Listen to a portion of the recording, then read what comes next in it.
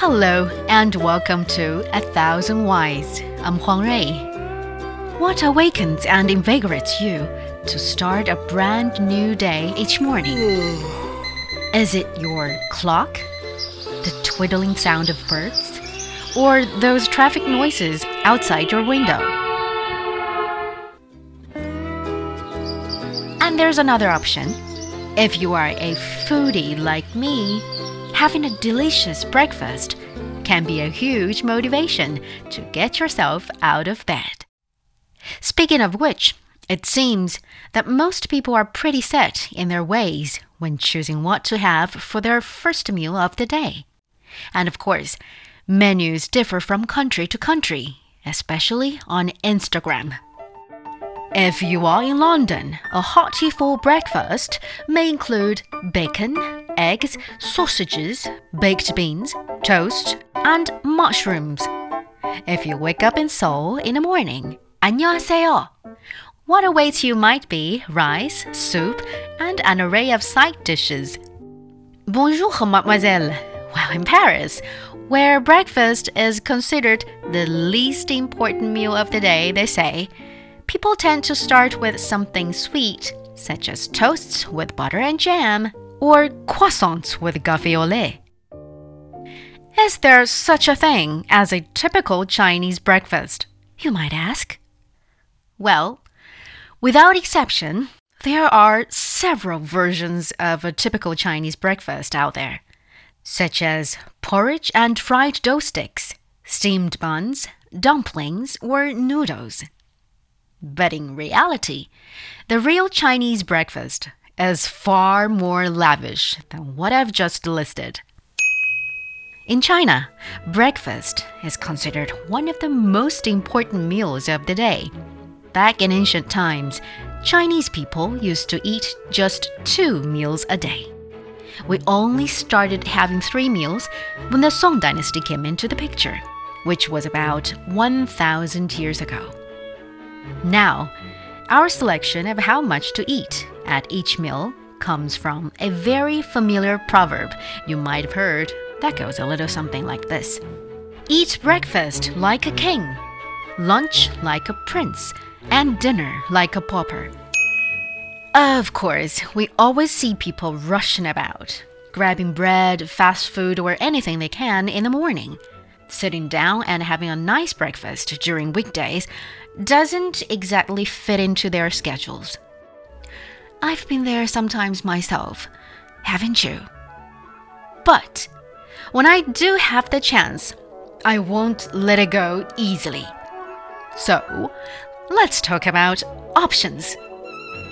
There are just too many varieties to choose from for the first meal of the day.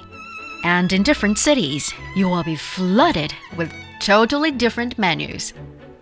If you've listened to our previous episode about century eggs, you might have heard that one of the best ways of eating them is putting it in the rice porridge. It's said that century egg porridge is the most popular morning food in northeastern and eastern China. In terms of breakfast, porridge can go with steamed buns, pies, fried dough sticks, eggs, you name it. Well, in fact, that's only one angle of common breakfast here. If you are looking for real Chinese breakfast culture, then you should definitely visit Wuhan, known by some as China's capital of breakfast. Local people use a unique term to describe the act of eating breakfast, 过早, which literally means passing the morning. It actually refers to having breakfast outdoors, a traditional custom of Wuhan people. It actually makes sense, as it's super easy to buy a great variety of breakfast food at a huge number of street stalls across the city. One of the most iconic dishes of 过早 is hot, dry noodles, 热干面, which is alkaline in nature and tossed with sesame sauce.